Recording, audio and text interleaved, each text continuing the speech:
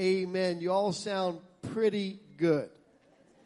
Means we got room to improve before the service is over. Anyway, would you remain standing in honor of God's word and go with me to the text from which my assignment comes today, the book of Hosea, the book of Hosea. And if you are trying to find that in a paper Bible, a real life Bible, find the book of Psalms, right? That's the easy book in the Old Testament to find other than Genesis. Psalms is pretty easy to find. And then go forward 9 books, and you got Daniel or Ezekiel, Daniel, and then Hosea. Hosea chapter number 3, beginning in verse 1. The scripture says, "Then the Lord said to me, go and love your wife again, even though she commits adultery with another lover. This will illustrate that the Lord still loves Israel, even though the people have turned to other gods and love to worship them. So I bought her back for 15 pieces of silver and 5 bushels of barley and a measure of wine. Then I said to her, you must live in my house for many days and stop your prostitution. During this time you will not have sexual relations with anyone, not even with me. This shows that Israel will go a long time without a king or a prince or without sacrifices, sacred pillars, priests, or even idols. But afterward, the people will return and devote themselves to the Lord their God and to David's descendants, their king. In the last days, they will tremble in awe of the Lord and of his goodness." Today, I want to continue to minister to you from the series Perfect Relationships Are Anything But. And I want to talk to you about the most important relationship that you and I can have. I'm not talking about your relationship if you're a woman with your husband, or if you're a man with your wife, or if you're a parent with your children, or if you're a child with your parents. I want to talk to you about our relationship with Christ, the most important relationship we can have, but through a different lens this morning. I want to talk to you about that relationship through the lens of scandal. I want us to see this as a scandalous relationship. And you say, Pastor, well, that makes absolutely no sense because our relationship with Christ is not scandalous. Well, not in the sense of an affair and not in the sense of it being hidden or not in the sense of you fearing that you were outed by it. But we're going to see today that our relationship with Christ is scandalous in the sense, what is a God like him doing in a relationship with people like us? And so it's from that perspective. To get your heart and your mind ready for this scandalous story, I want you to help me out by entering into a place with your imagination with me. And to do that, you need to stay seated for just a moment. So sit down for just a moment. And in a couple seconds, I'm going to ask you to rise again. I'll motion for you to rise. And when I do, please stand up. But for now, I just want you to imagine that you've been invited to a wedding from a dear friend in your past. You haven't seen them in many, many years. But they were the kind of guy that was always a good Joe. I mean, everything they did was nice. And they were always nice to people and never had a bad thing to say about anybody. Matter of fact, they were the type of person who helped little old ladies across the street. Type of person who volunteered for the Red Cross and the Salvation Army, had that little box checked on their driver's license that said organ donor. Type of person that was so good, still held open doors for ladies and pulled out their chairs. Always said please and thank you. I mean, wore the preppy penny loafers with the cuff on the bottom and the hair parted to the side. Get the idea? A really, really good Joe. And so you imagined in your mind, being that he was such a good Joe, the kind of girl that he was going to marry. She's the kind of girl that you would think you'd bring home to mama. You're at the ceremony, and the groom walks in with the pastor and the groomsmen.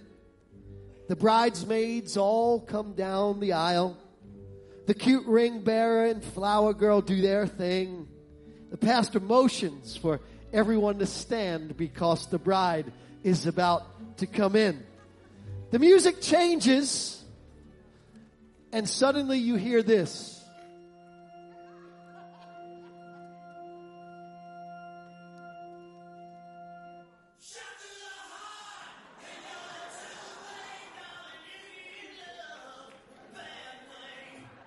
You know what's amazing? Most of you reacted to that song better than you react to a worship song. You're like, yo, I'm ready to get down. What's up with the church, right? But when you hear that song and you look back and you see the girl who has just walked in, you're thinking to yourself, what is a guy like that doing in a relationship with a girl like that? I want to talk to you today about our relationship with Jesus Christ from the lens of a scandalous relationship.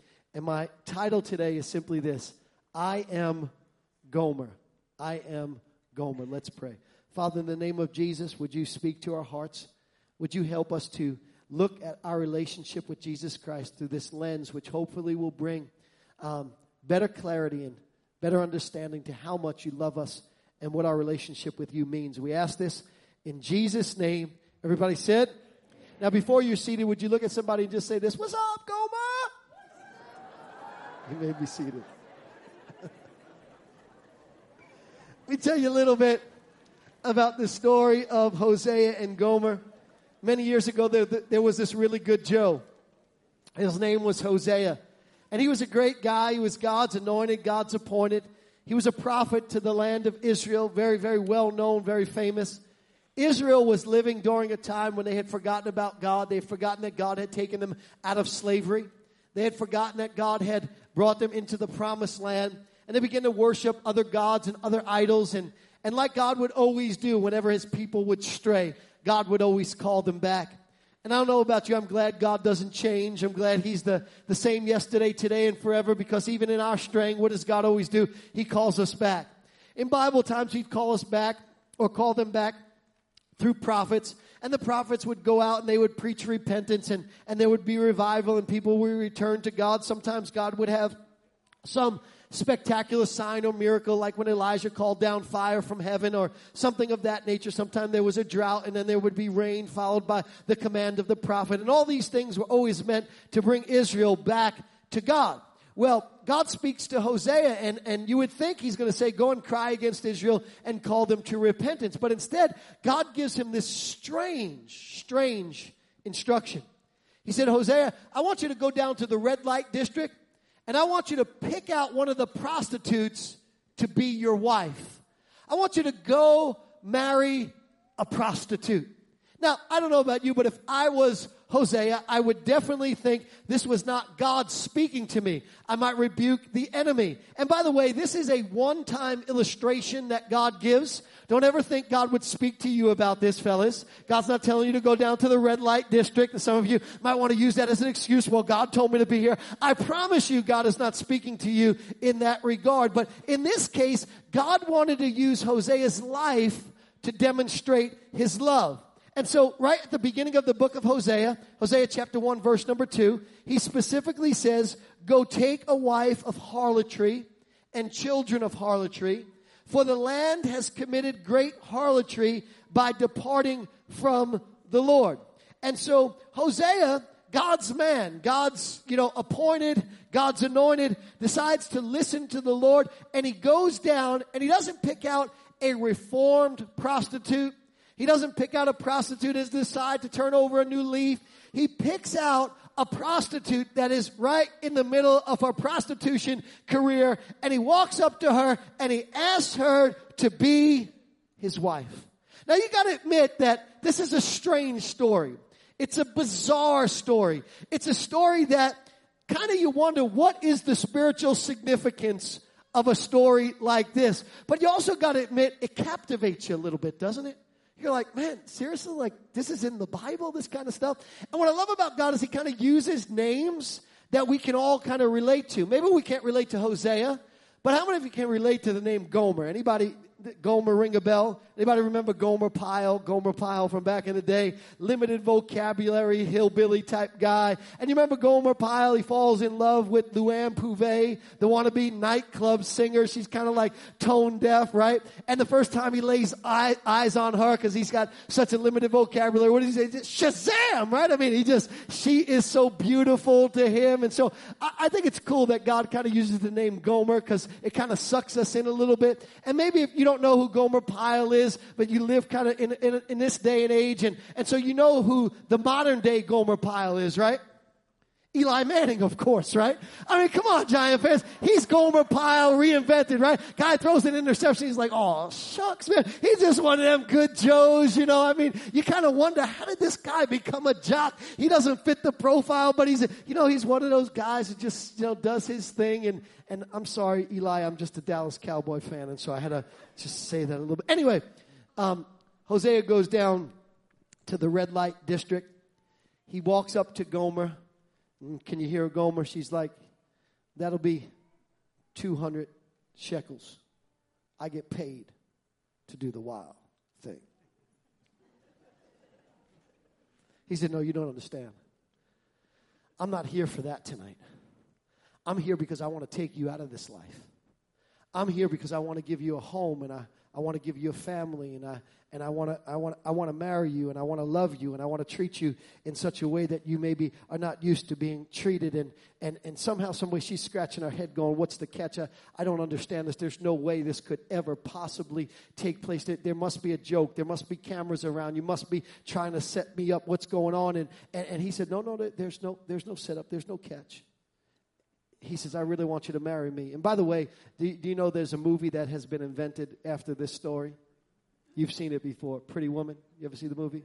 Stole it right from the Bible. That's exactly where the movie came from. They'll never admit it, but I guarantee it came from there. And so finally Hosea, he convinces her to marry him. She's in her head, she's going, I don't understand this, I don't get it, but in her heart she's saying, I really want this, I want out, I want a new life, I want to experience new love. So they get married, and she gives up the movies and the dancing and the high-priced hotels and the trips to Vegas and Milan, and she settles down with God's man, Hosea. And as time goes on, they fall in love together, and they begin to have kids, and they have 3 kids, right? The first kid's name is Jezreel, which means judgment.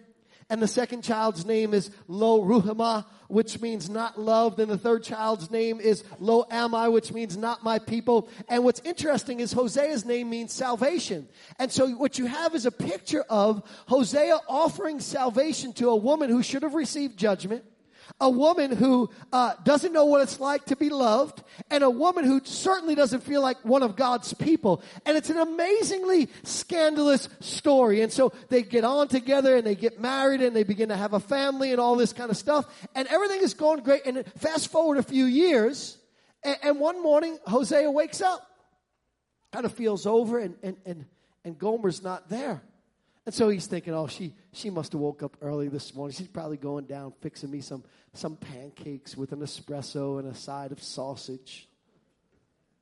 Pancakes, honey, with an espresso and a side of sausage in bed. Anyway, just in case she was listening. And he's thinking, well, he waits there a little while, and time is going. I say, well, she's not bringing me breakfast. And so he goes down, he looks for her, and she's not in the kitchen. And he figures, well, maybe she's outside on the porch. And he goes to look for her outside on the porch, and she's not there. And goes in the kids' room. Maybe she's helping one of the kids, and she's not there. The bathroom, she's not there. The neighbor's house, she's not there. And suddenly it dawns on him, she may have left. And sure enough, she did. She got bored. She got tired of the security and the commitment to the same man. The lure of her old life pulled her back, and bam, just like that, she was back in the red light district on the street corner. She abandoned the one that took her from the doors of judgment, from the emotional grip of being unloved, and from the empty feeling of being separated from God. And she walked out on the very one who showed her irrational, undeserving, scandalous love. He tried the best that he could to answer the questions of the children. Dad, how come mom's not here? Where'd she go? Oh, she'll be back in just a little while. They went on with their day. Came time for homework, and he did his best to help them with the homework. Hey, Dad, how come mom's not here? Oh, don't worry, she'll be back in just a little while. Dinner came, and he fumbled his way through the kitchen, and he made them something to eat, probably some mac and cheese and some hot dogs, because that's what dads do. And pulled that together, and the kids ate, and it's time to go to bed, gave them their baths and tucked them in, and it's time to read the bedtime story. Hey, Dad, where's Mom? Why isn't Mom home, Dad? Where's she at? Oh, don't worry, she'll be back in a few days, and day after day after day, until finally everybody realized, well, Mom's really not coming back.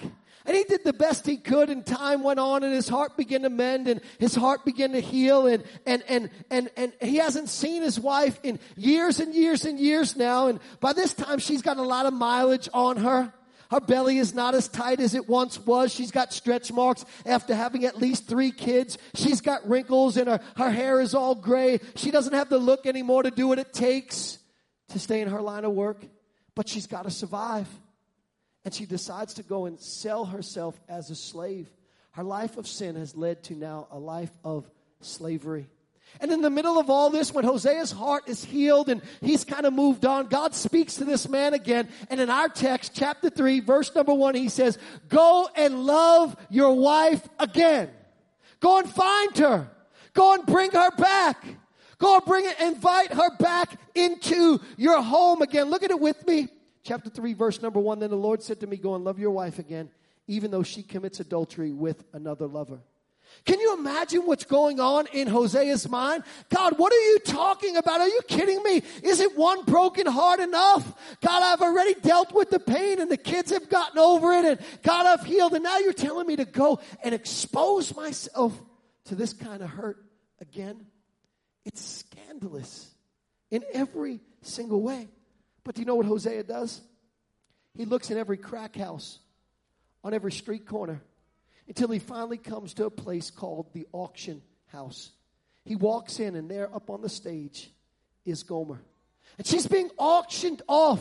The prices are not very high, because who wants a old prostitute as a slave? What can she really do anyway? And so she's there, and sure enough, the bids are going out. It's 2 shekels, it's 4 shekels, it's 10 shekels, it's 15 shekels, and finally he says, I'll take her for 15. And the scripture says, so I bought her back for 15 shekels of silver, 5 bushels of barley, and a measure of wine.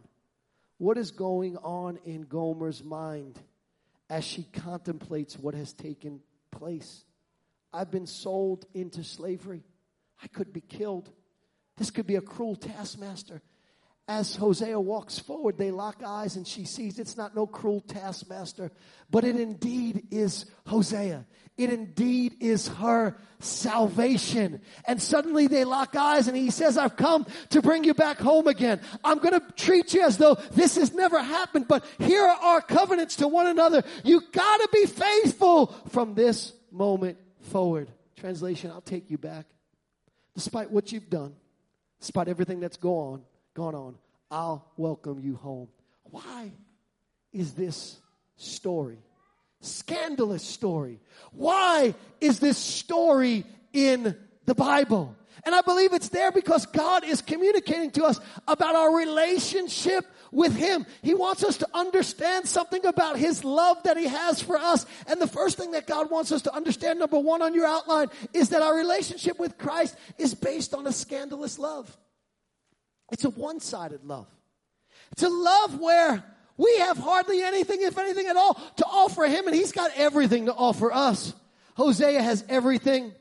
Gomer has nothing. Hosea is a prophet. Gomer is a prostitute. Hosea's life is in order. Gomer's life is chaotic. Hosea sleeps in the same bed every night. Gomer sleeps in a different one. Hosea works for God. Gomer works for John. Hosea has a home. Gomer walks the streets. Hosea lives with security. Gomer lives in constant sin. He's got everything. She's got nothing. He stands to lose it all by entering this relationship. She stands to gain it all. It's a one-sided love. Just like our relationship with our Savior. What is a God like that doing in a relationship with people like us? We've got nothing to offer Him. He's got everything He needs. He's got everything He wants. If He doesn't have it, He just creates it and makes it for Himself. But yet still, He wants to enter into relationship with people who got nothing to give back to Him. The Bible says it this way: He who knew no sin became sin for us, that we might become the righteousness of God in Christ Jesus. Translation, He gets all of our junk and we get all of His treasure. He gets our standing with God or our sin, and we get His standing with God. We get His righteousness, He gets our wretchedness. He takes our griefs, we get His grace. He takes our cross, we get His crown. He goes to our hell, we get to live in His heaven. It's a one-sided. It's a scandalous love. Jesus loved us, the unlovable prostitutes. He loved us without us asking for it, earning it, or deserving it. It's a love from another world. It doesn't depend on our behavior. It doesn't give up after we do something wrong. It's not in response to what we do that's right. It keeps no record of our wrongs. It doesn't seek to get even. It always has our best interest at heart. It's a love from another planet. It's so hard to describe because nothing in this generation is a good example of it. The reason why this generation is so starved for love, they have no examples of it. What would you tell this generation the love of God, the love of Christ is like? It's like a marriage, you might say. They would say, well, 6 in 10 of those end in divorce. It's like a mother's love. It's not uncommon today for a mother to abort their baby. It's like a father's love. It's not uncommon for a father to walk out on his kids. It's like a child's love. It's not uncommon for a child to put their parents in a nursing home as a dumping ground as they get older. The love of God is so much better than that. It won't divorce you when it's had enough of you. It won't abort you when you become inconvenient. It won't leave you when it's found something better. It won't dump you when you require too much of it. The love of God is so much better. It is the scandal of grace. Jesus died in our place too much for us to comprehend. The story is in the Bible because God wants to give us a picture of how much he loves us. He said the picture is kind of like a prostitute marrying a prophet. But the second thing he wants us to see is that it's not just a scandalous love. It's a scandalous love that can't be stopped. Gomer moves in. Hosea gives her everything she could ask for: a home, family, a loving, faithful husband, takes in her children, gives them children of their own, dignity, gives her respect, security, support, you name it, she's got it all. And somehow, some way, she does it again. Somehow, some way, she leaves him. She plays the role of a harlot again, but this time at his expense. He could have said, I'm done. He could have said, I'm going to move on. He could have said, I had enough. But instead he goes out looking for her. Isn't this the love of Jesus? Isn't this what Jesus does for us again and again and again and again? We say we're going to do, and we do something else, and we walk away and we turn our back on him. But he comes looking for us. He leaves the 99 and goes after the one. He looks over the horizon for the prodigal that's coming home. He goes and he visits us in those places that we shouldn't be in. This is the love of God. Searches for us. A love that cannot be stopped. I love what David says. Psalm 139, verse number 7. Where can I go from your spirit? Where can I flee from your presence? If I ascend to heaven, we know this. He's there. He's in heaven. But watch this. If I make my bed in hell, if I make my bed in hell. Not if circumstances cause me to be in a situation that I never thought I'd be in. Not if people do stuff to me, but if I choose out of my own volition to do something that causes me to be in a living hell, even in that space, even in the place that you shouldn't be in, even in the place where I should receive judgment, even in the place where you should turn your back on me, even there, God, you are there. What is David saying? What is the story telling us? That we serve a God whose love cannot be stopped. It is scandalous. It is reckless. He'll run you down. He'll chase you down. No matter how far you go and how many times you turn your back on him, God will always come and welcome you back home. An absolute scandalous love that cannot be stopped. But here's what I take from the story, something that to me is just a little bit deeper. It's a love that can only be progressively understood. Hosea first comes to Gomer and he says, I want to marry you. She doesn't get it at first. It's kind of like her head is saying, no way. She's already determined in her head that she doesn't need a love that a man can offer. She's put the walls up because of her life experiences. And so her head is saying no, but in her heart, she's saying yes. She's saying, but I really want a love. I really want a love that wants somebody like me. I really want it. My head's saying no. My heart is saying yes. I want this kind of love. And so she says yes. But she has a hard time keeping her yes. Anybody ever say yes to God but then had a hard time keeping your yes? Yes, God, I'll do that. Yes, God, I'll be faithful to church. And yes, God, I'll be the husband that you want me to be. Yes, God, I'll be the father that you want me to be. Yes, God, I'll be the Christian you want me to be. Yes, God, I'll never do that again. Have you ever said yes to God and found it hard to stick to your yes? Gomer did. Her yes to Hosea was being blocked by her self-perception of her past. She moved, listen to me, positionally, but she didn't move prospectively. She moved positionally from prostitute to wife of a prophet. But even though she was now the wife of a prophet, her perspective was that she was still a prostitute. And because her perspective didn't change, as her position changed, she was easily pulled back to her past. Have you ever wondered why? You know you made Jesus the Lord of your life. You know that you loved Jesus. You know that you gave him your heart. You gave him your all. But somehow, some way, you keep getting dragged back to what you used to do and what you used to be. It's because you moved positionally, but you haven't moved prospectively. Your past is warring against your current place of grace, and it's trying to convince you that you are something other than and a child of Almighty God. And I don't know who I'm speaking to right now. I don't know who's watching that needs to hear this. But here's what I know. I know that you are not who you used to be. I know that you are not the mistake that you wish you didn't commit. I know you are a child of Almighty God, an heir and a joint heir with Christ, saved and redeemed by his grace, and an overcomer, not just an overcomer, but more than an overcomer. But our perspective needs to change in order for us to maintain our position. And Hosea has tried to offer his grace. It's hard for her to understand it because it's grace from another world.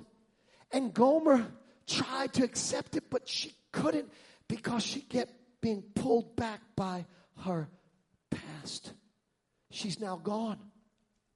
She's back out there on the streets. And Gomer is now on her own again. But Hosea, like Jesus, goes out looking for her. Can you picture it with me? He's famous. Everybody knows him. I remember years ago, let me take a break. Years ago, I was in New Orleans with Jesse Duplantis, who's a friend of mine. And it was the first time I had ever been to New Orleans. And we were at the corner of Bourbon Street, where you would walk down Bourbon Street. And he said to me, Frank, you got to check this place out. This is like iconic. He said, I'll just wait here and you go down the street. I said, well, why are you going to wait here? He said, because I don't want nobody seeing me on Bourbon Street. Everybody knows me around here. I'm like, well, thanks a lot, man, you know. But I was like, well, listen, if it's not good enough for you to walk down because there's stuff that people shouldn't be seeing, that's not good enough for me to walk down. I'm not walking down either. Imagine Hosea, famous, going to the red light district. Have you seen my wife? Have you seen my wife? Yo, you see my wife? Hey, bro. You see my wife? Oh, man. You all together? She's still your wife? I didn't know that. My bad, man. My bad. Yeah, she's over there. And he goes and he walks into the auction.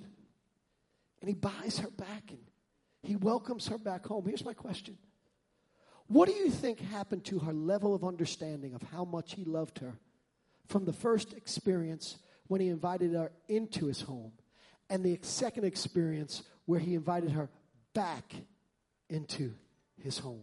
See, at first, she kind of just was touching the surface of what the love of God is really like. It was strange to her. She couldn't understand why a man like him wanted to be in a relationship with a girl like her. But then she played the role of a harlot, and then she walked out on him, and then he went out after her, and he received her back, no strings attached, and forgave her again. What do you think happened to her level of understanding of the love of Almighty God? Watch this.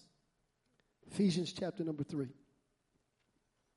For this reason, Paul prays, I bow my knees to the Father of our Lord Jesus Christ, from whom the whole family in heaven and earth is named. That he would grant you, according to the riches of his glory, to be strengthened with might through his Spirit in the inner man, that Christ may dwell in your hearts through faith, that you, being rooted and grounded in love, may be able to comprehend with all the saints, watch this, what is the width, length, depth, and height, to know the love of Christ which passes knowledge, that you may be filled with the fullness of God. I want you to notice that he describes God's love in terms of 4 dimensions, not 3. And the reason why it's hard for us to understand the love of God is because we only understand stuff in 3 dimensions. But the love of God is beyond this world. It has a whole nother dimension to it. Our dimension of love stops. When you stop loving me, I stop loving you. When you stop treating me right, I stop treating you right. But the love of God has a 4th dimension. It's the 4th dimension that is initiated by the grace of God. It is unearned and undeserved. And God keeps coming. Now watch this. But no matter how much I explain it to you, you can't understand it by explanation. You can only understand it by progressive experience. And so what he says is he says that you might know, K-N-O-W, the Greek word ginosko. And what it literally means is to progressively understand. And so we come to Christ, and the preacher preaches, for God so loved the world that he gave his only begotten Son. Whoever believes in him would not perish but have everlasting life. We hear about this God who wants to forgive you, not based on your works, but based on the finished work of Christ. And somehow, our head is saying no, our heart is saying yes, and we come to the altar and we give our life to Jesus. But we don't really know the love of God. Life happens. And you find yourself in all sorts of situations, some by your own choosing and some because life happens to everybody. Death of a loved one happens. Sickness happens. Addiction happens. Fornication happens. Faithfulness happens. Straying from God happens. And you find yourself, because of one of those circumstances, in a place that you never thought you'd be in. And your mind begins to race, and you begin to ask yourself the questions like, am I going to make it through this? Am I going to get out the other side?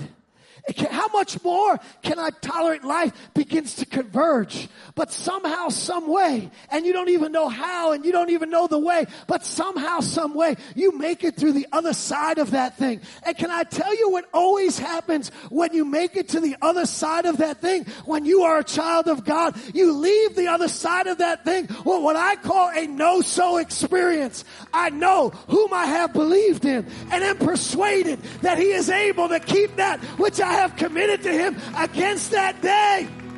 How do you know God loves you? I just know that I know that I know. I got scars to prove it. Didn't know it at first. Took me a while to understand it. But now I know, because God walked with me through the valley of the shadow of death. His rod and his staff, they comforted me. He was there with me, even in the hell that I made for myself.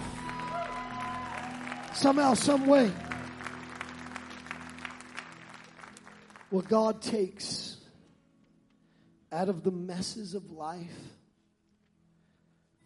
It's one of the ways that God does it. Romans 8:28 for us. And we know that all things work together for the good for those that love him and are called according to his purposes. One of the things that God does is he gives us a deeper understanding. Did you know that God teaches us through experience? Yes, he teaches us through his word, but he teaches us through experience. For instance, he tells Abraham, he says, I need you to go and offer up your son Isaac on Mount Moriah. And Abraham goes up there, and Abraham's got the knife in his hand. He's ready to sacrifice his son. And God says, stop! I never wanted your son. I wanted you to understand my heart on what it's going to be like for me to give up my son. And the way that I had to teach you that was through an experience. Because if your relationship with God could ever get rooted and grounded in a love from another world, it will revolutionize your relationship with Him. It'll revolutionize your outlook. It'll revolutionize your expectation. It'll revolutionize how you experience pain. It'll revolutionize how you feel hopeful in the middle of hopeless situations. But you got to get it rooted in love. And so God teaches Hosea and Gomer His love through this experience. The fourth thing, and the fourth reason why I believe this story is in the Bible, is because Gomer's story is our story. We are the spiritual prostitutes. Say, Pastor, really, that's who I am. See, the problem with us is we think too highly of ourselves. We are the spiritual prostitutes. I'll prove it to you. Every time we treat God as a means to an end, are we not prostituting God? Are we not treating Him like a pimp? God, I'll get close to you so you can answer my prayer. God, I'll do this so you can do something for me. Instead of just loving God for who He is. We are the spiritual prostitutes. We were the ones who didn't even know we needed a Savior. And yet while we were still sinners, Christ came and died for us. I am Gomer, you are Gomer, and Jesus is Hosea. He's our salvation. What I love about this story is that when you put Hosea and Gomer together, you get salvation finished. Salvation finished. Hosea, salvation. Gomer, finished. And here's the first kind of level of understanding. You cannot be complete unless you find salvation in Jesus Christ. Who you have been intended to be cannot be experienced till you find salvation in Jesus Christ. Here's the deeper understanding. The deeper understanding is Gomer, when she was outside of a relationship with Hosea, every time somebody would call her name, she would hear finished, finished, finished, finished. And you know what she would think? Is that all there is? Is this all my life is? What I'm experiencing now? Prostitution? Sadness? Finished? How many's ever thought, is that all there is? Is all life is really all about? Now your perspective on life changes. Now it becomes otherworld-minded, not temporal but eternal. As you find relationship with Christ, and then you realize that God is not finished with you right where you are now. No matter what you're going through, and this is for somebody, God is not finished with you. God has not abandoned you. God has not left you in the lurch. God has not just said, live out the rest of your days. God's not done. God's still got a good work. He's still on the throne. The plans that He has for you are to prosper you and not to harm you. Plans to give you hope in a future. He's not finished. But you can only find completion in a relationship with Jesus Christ. This story is in the Bible because I'm Gomer, you're Gomer, we're all Gomer. He said, how can I explain what my love is like? He said, it's like a prophet, a good Joe, marrying a prostitute. That's how much I love you. Would you stand to your feet?